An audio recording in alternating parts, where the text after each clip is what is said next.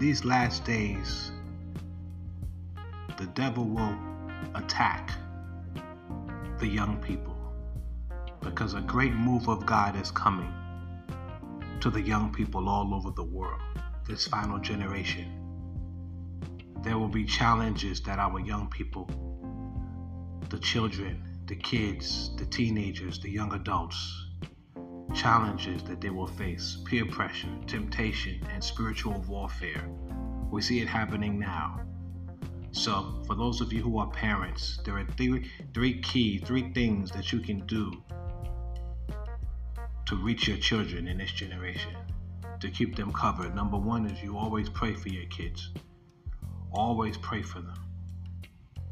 Number two is be patient with them. They will make mistakes. Your kids are not perfect. Your kids are going to sin sometimes. They're going to blow it. They're going to mess up. You got to be patient with them. And number three is you got to forgive them. As God is forgiving you, you must forgive your children. We were all kids at one point. We were all teenagers. We were all young.